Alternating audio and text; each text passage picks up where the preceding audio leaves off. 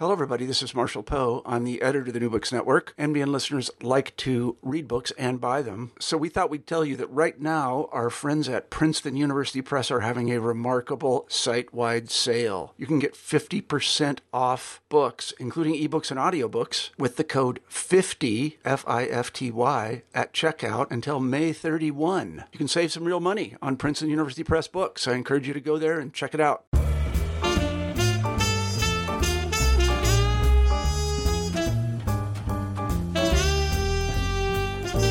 Hello, welcome to New Books and Music, a podcast of the New Books Network. I'm Kristen Turner, and today we'll be going back to the 15th century to explore the emerging professionalization of composers through a close reading of a group of pieces, some quite famous, some not so famous, with Dr. Jane Hatter. In her new book from Cambridge University Press, Composing Community in Late Medieval Music, Self-Reference, Pedagogy, and Practice, Dr. Hatter effectively contextualizes pieces that have been studied for hundreds of years, including Dufay's Ave Regina Coelorum III, Akagem's Missa Prolationem, and Josquin's Missa L'Amame Super Voces Musicalis. She's identified a group of compositions which refer to other musicians or explore complex theoretical topics. Rather than looking at these pieces as singular compositions by a handful of prominent composers, as they've been studied in the past, Hatter sees these works as evidence of an international community of musicians that might have been separated geographically and isolated by their itinerant lifestyles, but who were connected through a shared attitude towards art and their own sense of themselves as composers and musicians.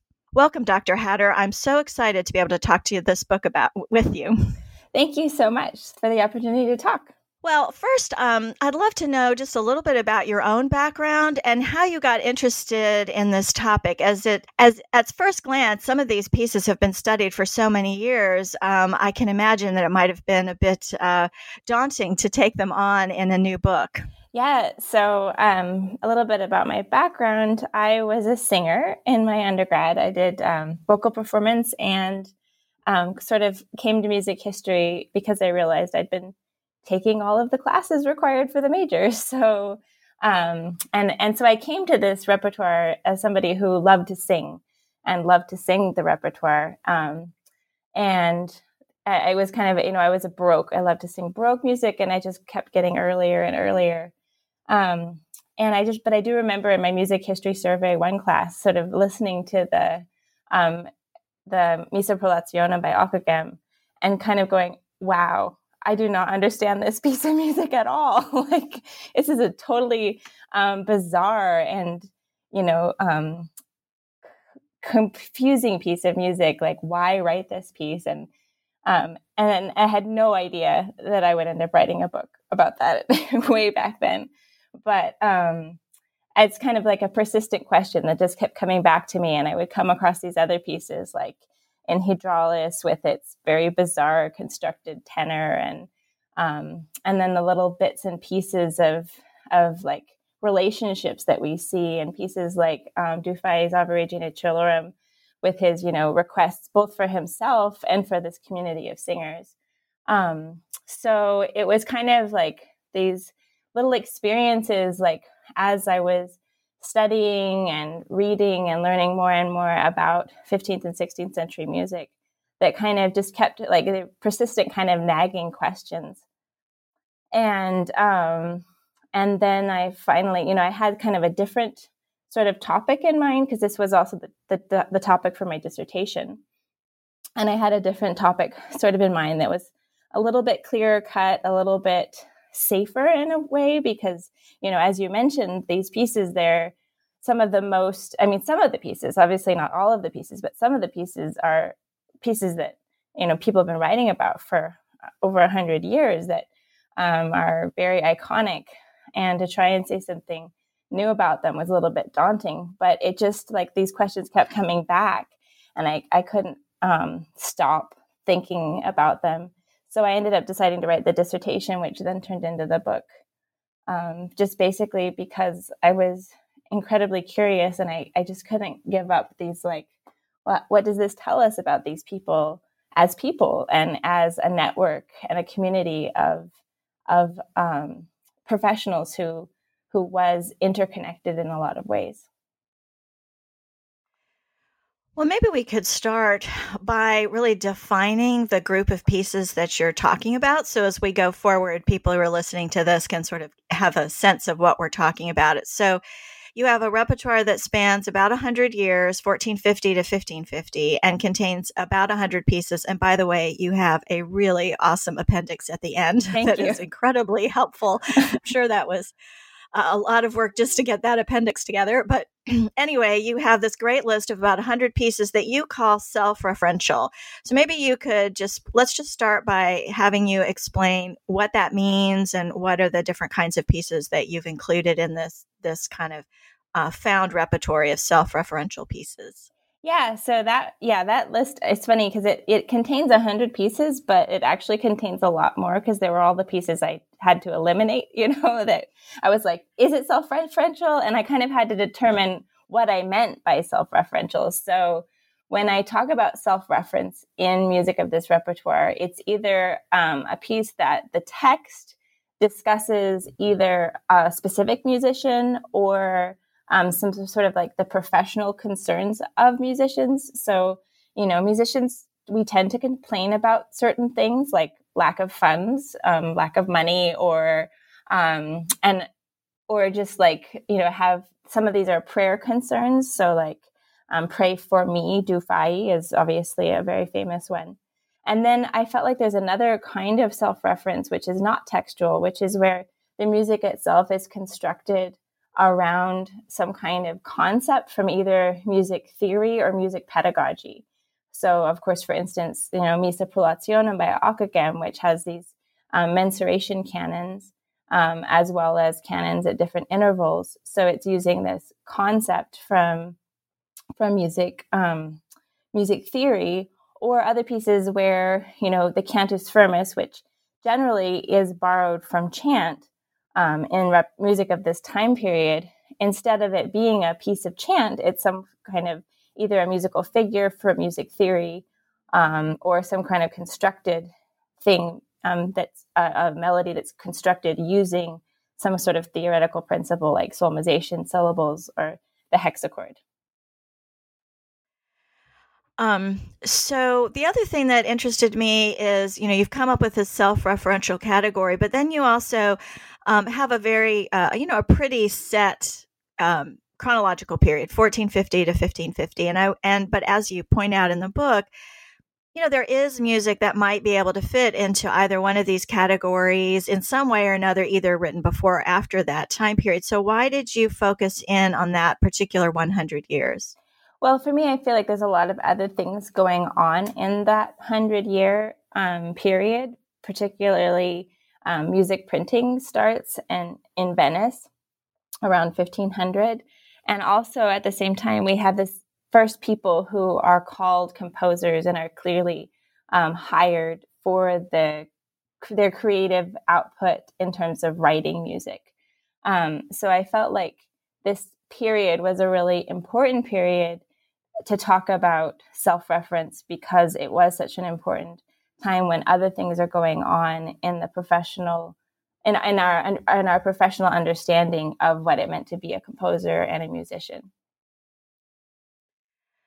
So one of the threads that runs through the book is the way that you frame how these pieces work within their cultural context. In relationship to a group of visual artworks that you call the St. Luke paintings, which I thought was really fascinating, the way that you were able to, create this association between this particular group of artworks and the particular group pieces of music that you were looking at. And I think it's, can you explain that connection and, how did you come about to that particular association, which seems to be very important to your overall argument? Yeah. So those paintings that I talk about in the book, they are all paintings of St. Luke, who was the patron saint of painters. And they were also associated with the guilds of St. Luke, which were guilds. So they're both religious and professional associations of professional artists. So sometimes painters and illuminators and a few other trades would be connected. So it's a trade and also a religious sort of association. And these paintings, they are of St. Luke in the act of creating an image of the Virgin Mary and child. And so these paintings are really interesting because they are both historical, because they actually, in the 15th and 16th century, they believed that St. Luke had created an icon of the Virgin Mary, which is a different painting altogether. It's sort of a Byzantine or pseudo-Byzantine image of the Virgin and Child. And there were numerous copies of this around. How they reconciled that, I'm not exactly sure, because there were like the Guild of the Image of the Virgin Mary that was created by St. Luke. And, they actually they had multiple ones that they believed were created from, or at least closely connected to, this actual act of creating a painting of the Virgin Mary. But these paintings, so they're like a painting of the process of making a painting. So they include a lot of elements of sort of 15th century professional identity, and in a number of ways. So they have the St. Luke in the act. Sometimes he's actually drawing the Virgin Mary and using a particular special technique called silver point, which was sort of a new 15th century technique of sketching a very detailed sketch of the Virgin Mary. So the Virgin Mary is kind of seen as this almost like a 15th century patron in these paintings. And so this patron for the creator interaction is very interesting in these paintings. And then they also, usually St. Luke himself had traditionally been depicted as this sort of bearded, old kind of guy, but he starts being painted, particularly starting with Rogier van der Weyden's St. Luke drawing the Virgin, which was created sometime, we think, between 1425 and 1430. So he creates this painting and paints himself into the role of St. Luke. So he is this, he becomes St. Luke. Rogier van der Weyden becomes St. Luke. So, and that's something that was pointed out by James Morrow, who's an art historian. So I think that this kind of like, and in addition to that, like these paintings also have a lot of professional tools. So like there's this Rogier van der Weyden's painting is the first one, and it's the first one of a tradition that goes on for about 150 years of many, many paintings of this same topic that can be associated with guilds. And the techniques, the painterly techniques that they start showing in these paintings become even more complicated. They include like paints and pigments being prepared. There's woodworking in the background where they're like preparing the panel for the panel painting. All of these, this tradition of paintings, I came across it actually when I was in Antwerp, the whole idea of guild paintings. I was in Antwerp at the Cathedral of Our Lady there, and they were having an exhibit of all of the guild paintings associated with altars and side altars in the church. And I was looking at these really interesting, like 15th and 16th century depictions of professional identity. So like the Bakers Guild, it's a traditional sort of, religious topic, but then there's bread everywhere. They've got bread, they've got rolls, they've got croissants, or not croissants, but because I think that'd be inaccurate, but they have all of these different kinds of bread, and these like professional, the professional identity of the group that's funding this painting is really brought to a fore in an interesting way. And so that's when I started to like go, well, is there another group that's kind of similar to professional musicians? And can I see this, like, because I was already thinking about this topic of tools of the trade, of the musical trade. And I could see this connection between the tools of the musical trade and the tools of the bakerly trade. So then I started to look for like professional artists. And I found that there was this whole tradition of St. Luke paintings. And so like, I kind of see it as equivalent, the kind of intergenerational tributes that we have in some of these St. Luke paintings, very similar to the kind of, laments for musicians of the previous generation that we have in the self-referential repertoire that I'm looking at, or painting yourself into the role of St. Luke, to me seems really similar to putting your own name into tropes added to the Ave Regina Caelorum antiphon, or having the pigments and paints, the preparation for that, or steadying your hand with a dowel so that you can apply paint to canvas. That seems like, to me, very similar in a lot of ways to including a hexachord as the cantus firmus of your Mass setting, or using solmization syllables to create some kind of structure around which you're composing your piece. So that was it was kind of random that I ended up at Antwerp at this exhibit, but that was how the idea kind of came about. Well, I think the relationship to the St. Luke's paintings really strengthens your argument quite a bit, because it shows that this is what you're finding is not being done in a vacuum, but within a much larger cultural context that includes other artwork, other kinds of art, which I think just, strengthens the whole, strengthens your cultural context that much more. So I really appreciated that part of the book and how you kept coming back to that relationship. So it was very cool, I thought. Yeah. So the other thing I wanted to bring out was, when I picked up this book and I saw community, I thought, oh, a court, a convent, that was the community I was thinking of. But that's not at all how you're using community. In some ways, I mean, this is anachronistic, but it's almost, if I understand you correctly, a virtual community. It's not talking. Yeah, so it's not talking about a particular guild in a particular place, or it's not talking about, again, a particular cathedral choir or anything like that. Instead, you have this much larger, more amorphous community in mind. Now, I wonder if you could just talk a little bit about what you mean by community in this book. How are you using that term? What kind of community are you talking about? Yeah, so it's a community of professionals. So people who have experienced a similar education. So I think musicians at this time period, their community was really embedded within the structures of the Catholic Church, and the education that they received as choir boys, and the sort of the ways that the structure of the Catholic Church created sort of interdependency between different composers in different places.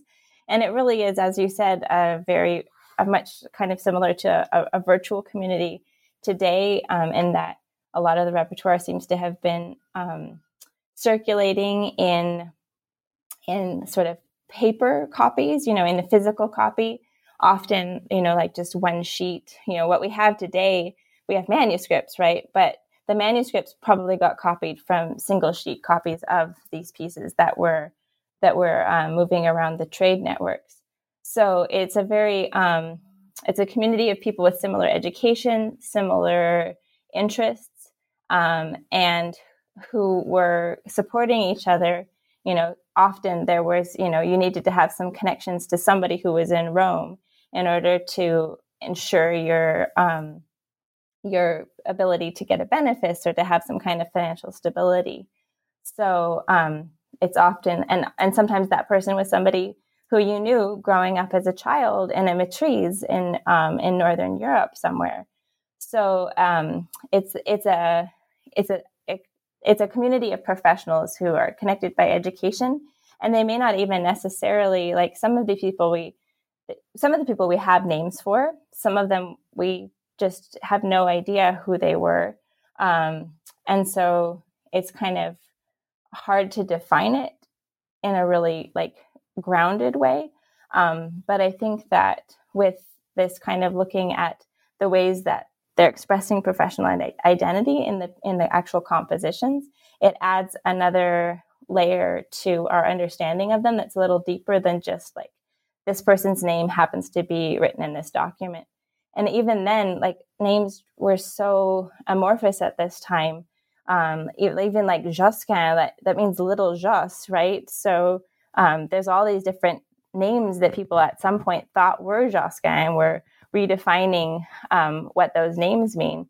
And I kind of wanted to kind of get away from that. And it's more like, does it really matter if it's that Josquin or a different Josquin? It's more, I think it's more inclusive to kind of recognize that even when we don't know exactly who it was, we can still validate the existence of these people who made music so long ago. So do you think this is a community that would have been recognized at the time by people who were in that community? I mean, obviously people in 1450 did not know people in 1550, but just sort of when we're talking about a particular time, is this a community they would have recognized, or is this a community that is much more obvious looking back on it from the historical perspective? I think that there would have been aspects of it that were recognized. So Rob Wegman writes about the companions of music of various churches, and some of his evidence for these companions and these groups is from registers, payment registers for gatherings of them. So people who got together and had a communal meal. And the reason it gets written down is because, somebody who is recognized as a sort of accomplished musician is visiting, and so they get higher quality wine because there's they can justify the expense. So I think there is a sense of recognition, but it's much harder to define because these people were professionally engaged as members of the Catholic Church. So that was, or sometimes as Catholic Church, or as members of the household of some noble person. So sometimes in his household, or sometimes in his chapel, or her chapel. So it wasn't like there was a list like you have with some guilds. Guilds often have membership rosters. So it's harder to define, but I think it would have been recognized at least on a sort of informal basis. So you have brought this up a couple of times, but I want to sort of nail it down. You've been talking about profession, that these are professional composers, or they were hired as composers. Can you talk a little bit about, this idea of professionalization and how composers were seeing themselves as being professionals, as opposed to maybe how musicians thought of themselves, say in 1350 or something? What has happened now, starting in around 1450 and moving forward, that makes us feel like it's appropriate to think of them as being professionals? Well, so I think that it's still really very fuzzy throughout the 15th and 16th century who is a composer and who is a musician and what you're being hired for. But the thing that happens is that Isaac is actually hired to be a composer for the Holy Roman Emperor while he is in residence in Florence. So he's not physically there. So his compositions are being sent, and that is how he's sort of fulfilling his professional obligations. But I think that all of these people were also singing and being paid to sing. There isn't a real clear definition between music that is composed versus music that is improvised. So it is really hard to define at this point. And the thing that we really have that shows, sort of people being composed and being composers is prints. So the beginning of printing and having single composer prints that really foreground these people as people who were making made music and in a professional way. You just used another term I was interested in that you introduced in the book, and you said the music was made music, and in the book you call it a made object. What do you mean by that exactly? Well, at this point, so in the 15th century, I would say that most musicians, especially church musicians, they're mostly singing chant. And then sometimes they are improvising on chant. And then very rarely, a few people are writing music that is copied out and sort of fixed with notation and written into choir books that can be performed again. And that I think is a really important shift. That shift from being a musician, being somebody who often sings chant from memory or improvised, to starting to rely more on written chant books, and then starting to rely more on written polyphony to a larger degree. And of course, it's not something that happens like overnight. It's more like a tendency as you have more people who are music literate and who can use those written out sources, then there's more likelihood that you will write them and fix them in notation.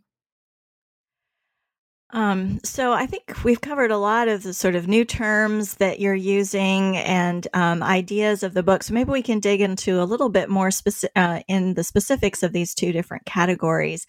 So the first half of the book is devoted to music that references other musicians in one way or another. And maybe we could just start with what do you see as the overall significance of naming a composer in a piece? Like, why should we even pay attention to that? Well, for me, it's just, it's a rare thing to be able to connect a piece with particular other people. So it kind of sheds a little bit of light on the networks and the connections between different members of the community. Even if it's not necessarily like that, we can't really say that somebody wrote this piece because that person meant something to them.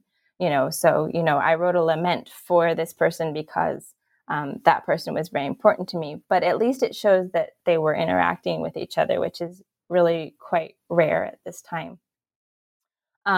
Because it's over 500 years ago. And anything that we have is just kind of something that got written down, and then we have to interpret it. But sometimes it's, it's hard not to see some sense of like the relationships and the physical spaces in which they were working and living. And I think that that's what kind of like it grounds some of this repertoire in a particular place and time. And it makes it kind of more real, I guess, to me in some cases, like, for instance, to think about like the Mortuo a Nevers, where it actually talks about the body beneath the stone and the physical space of the church where this person who was important to somebody else, their body is going to lie forever. And that's something that's very, even if I don't know if they actually cared about each other, it's a relationship that I can understand because it's, I could be in that space too. It's something that's common between 15th century people and modern people. So one of the types of pieces that name specific musician is the lament. And I thought it was really interesting that you pointed out that before Josquin dies, laments are about a lot of different people. And after Josquin dies, the laments we have are almost all about Josquin. So I was wondering if you could talk a little bit about, why that might be, and what does that tell us, or does it tell us anything about some kind of cultural shift that you would find so many laments about one person in that second part of the century, or second part of your century from 1500 to 1550. Yeah. So, I think Josquin just stands out so often in so many ways. And, a lot of other people have written about Josquin and the age of print and historiography, Jesse Ann Owens. So I think that the fact that his repertoire ends up in prints and that there's a lot more people who can access it, the beginning of this kind of the canonic status of certain works. I think that when a lot of people begin to interact with the prints of Josquin, I think that's why we end up with so many laments for Josquin. And in a sense, there's a more of a distance there, because it begins to be that these laments are laments for the composer and the works, not necessarily the person. Whereas the earlier laments, to me, they seem more indicative of actual relationships between two people who knew each other. And I think that that's why that shift happens. It's really, it aligns directly with print making the repertoire last longer in so Josquin's output last longer in the repertoire, and also have a broader dissemination. Do you see any other differences? Is that the main difference between these kinds of laments? It's just Josquin or not? Or are there also kind of, I don't know, different ways that they refer to them, or musical differences that are sort of specific to the laments? Or is it mostly just sort of the who they're referring to, I guess? I think that the earlier laments tend to be very individualized. They each kind of take a different approach, because it really hasn't been standardized very well.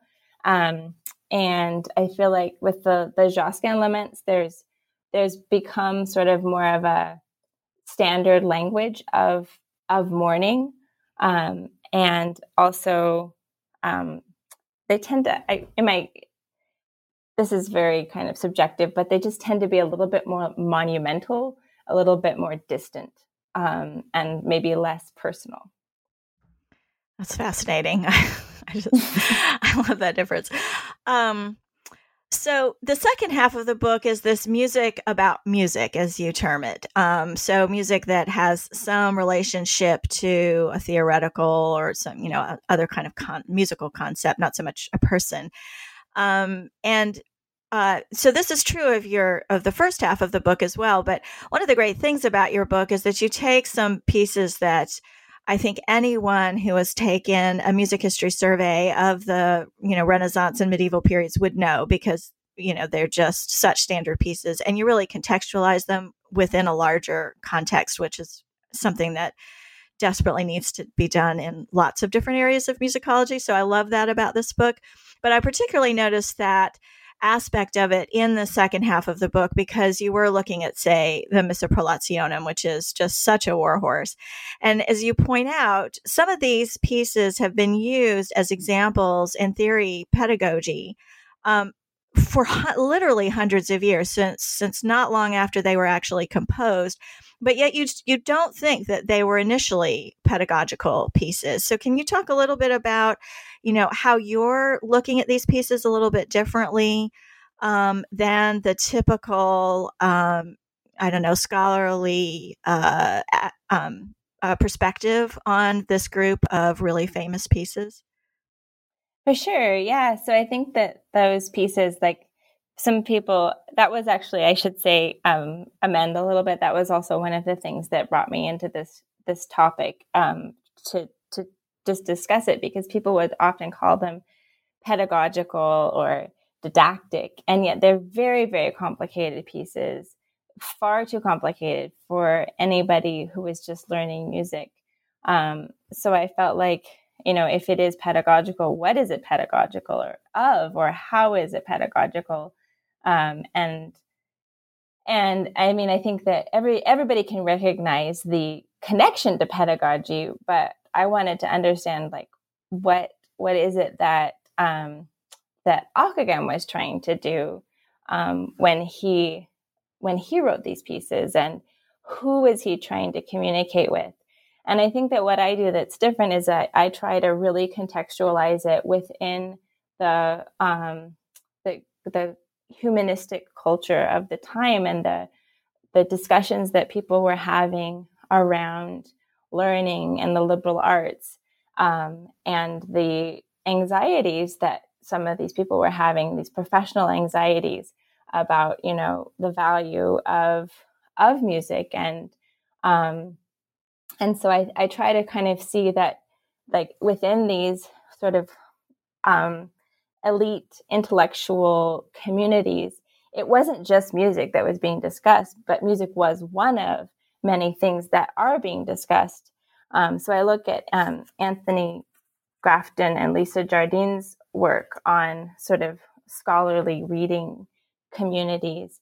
And I try to apply that to these pieces, because if we think of them in their original sources as being something that could be consumed in a similar environment where, people were discussing a lot of different topics and ideas, they start to kind of have an interesting intellectual life that kind of contribute to our understanding of how people in the late 15th century were valuing music as a part of the liberal disciplines. And also, I was really struck by the fact that you do have this small group of pieces that show up in pedagogical texts early on. And I could find those same examples if I opened up a theory, of some kind of 15th century theory book now, or if I was looking at the Grout music history book. Yeah. What does that say about music history pedagogy, that we are using the same examples for the same concepts for so many years? Well, I think that, we're all musicians, so it's like the same issues keep cropping up, so I think it is music theory, right, in a sense. And it's interesting too, like, for instance, the hexachord mass of Benoit actually gets altered, right, in the way that it's not actually used as an example in music theory, 16th century music theory treatises. And this is Ruth DeFord's work, by the way. I just bring it into my book as an example, but it gets altered in its mensuration, and it gets used as an example of mensuration, but it is like the piece itself is structured around a hexachord. So it's like this sort of, oh, it's theoretical. Okay, I'll just use it for whatever I want to, not necessarily like what it actually is supposedly about. Well, I guess maybe it means that we don't have any new tricks or something. Just because I sure have seen things that I think, I don't really think that's what that piece is about, but okay. In textbooks, sure, absolutely. It's theory, right? It's theory. Yeah. But for those theorists, not me. Of course, right. Well, it's just, it was really, I guess, it's one of those things where if I thought about it, I guess I knew that just because of, being alive as a musicologist, but it really struck me at sort of how tradition bound the ways that we look at certain topics have become, that you can, start with an example that someone used in, 1600 or whatever. And we just haven't updated it since. I mean, it's really, really quite astounding, I think. So I think that's part of it, but I also think it's like I think we have to remember that things get reused in a lot of different ways. Like somebody might write something for one reason, and then it gets reinterpreted very quickly after it's written, and it's like, who knows what the actual idea was. So. Right. So just as you noted that there's sort of a pre and post Josquin lament tradition, so to speak, you also see this category of music about music, as you talk about it, that there's a difference between compositions written before about 1500 and music written about after 1500. Can you talk a little bit about that shift as well? Well, I think the biggest thing, obviously, that happens about 1500 is music printing. So the stuff before that, and it's part of it is actually the music, and part of it's just what we have left, because there's a really big hole in the sources in the late 15th century. We just have very little that remains. So I think, but the biggest thing is that we start having music printing, and the result of that is that we have a lot more music to work with. Yeah, I guess that's always the problem, right? Is what you sing actually what happened, or is it something to do with the sources that you have access to? And at one point when I first started researching in music, I thought, oh, it must be so hard. I'm in 19th and 20th century, so much easier. We have a million sources, but it really doesn't matter. Everybody runs into that problem. Maybe it's more obvious with these early sources, but I think you just never quite know if you're looking at, how much are you looking at as a result of how the sources have been saved and have survived over time and stuff. So yeah, for sure. I mean, it's like sometimes the sources are so far removed, like what we have. The source for Ave Regina Caelorum is a Roman manuscript, but it's so clearly connected to Du Fay and Cambrai, but we don't have a Cambrai source for it. So, yeah, it's really challenging. So one other thing that you argue about these music pieces is that they are so virtuosic in their compositional skill that you call it drawing attention to their own knowledge and skill. I'm quoting you there, that's sort of one of the points anyway of these pieces. But of course, there are pieces before 1450 that do that. I'm thinking like Ars Subtilior, for instance. So what do you think is the difference in the cultural context between how this music draws attention to, compositional virtuosity as opposed to maybe earlier music that does the same thing? Well, I think it's kind of dependent upon who is reading it. And I do think there are a lot of connections between this repertoire and Ars Subtilior in terms of the kinds of environments that it was being consumed in. But I think that, like, one of the things that I think I bring out in the book and that I think is important is always to, when we look at these pieces, be remembering that we're not being expected to comprehend them orally. There's a lot of it that would have been appreciated visually because and the original notation is going to provide a different visual experience of the piece than just listening to it. And I think that is one of the ways in which the composers are drawing our attention to their skill by, creating these very interesting visual sources that can be appreciated, of course, by professional musicians who were part of the community, but also by non-professionals. So by patrons, people who had a sort of basic liberal arts education, which would have included understanding music and being able to read basic music and recognize particular sort of symbols of musical education and music making. So for instance, especially like the hexachord, right? If you are a patron with very little knowledge and incapable of singing a very complex polyphonic piece, but you look at the score and you see the hexachord, that can really, I think, draw, you can see it, you're brought into the discourse about it. But then when you hear like the complexity of the piece itself, then you can appreciate both like what you know and what you don't know. Well, and I wonder if that is one way that's a little different from at least some of those Ars Subtilior examples where they also on top of that are, in the shape of a harp or something. So rather than, appreciating the actual notation, which you sort of have to for the hexachord, for instance, you're appreciating this sort of artistic pun they're making in the manuscript. And that doesn't happen in this repertoire, right? They don't do any kind of those. I mean, you can tell I work on the 19th century, but they don't do that sort of thing in this repertoire, right? Where they're sort of creating these different ways of notation, I guess, or this visual art out of the notation. Yeah. It's not as extreme for sure, but I mean, there is one example where the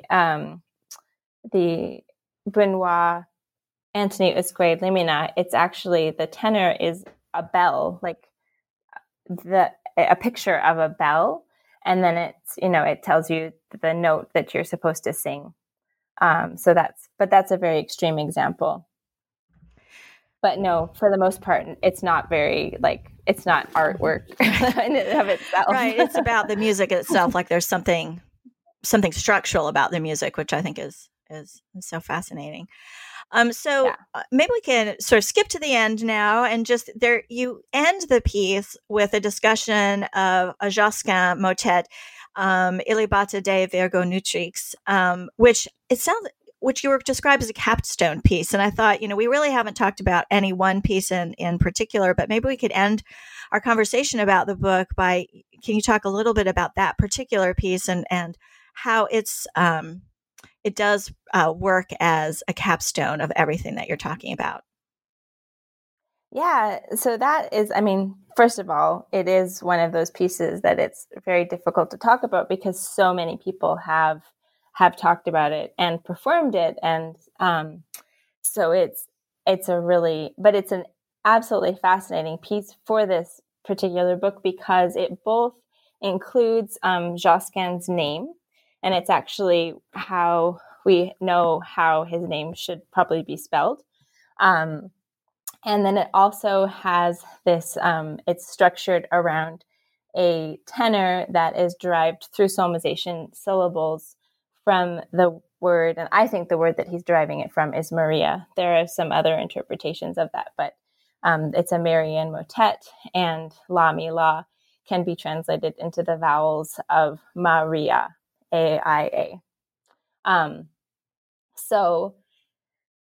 This piece, it's kind of a cool piece because although many, many people have written about it, it still kind of frustrates us a little bit because musically it seems lopsided. So the first half is very esoteric, kind of very, I would almost say, like, some people have proposed that it was actually written at two different times, like the first half and the second half.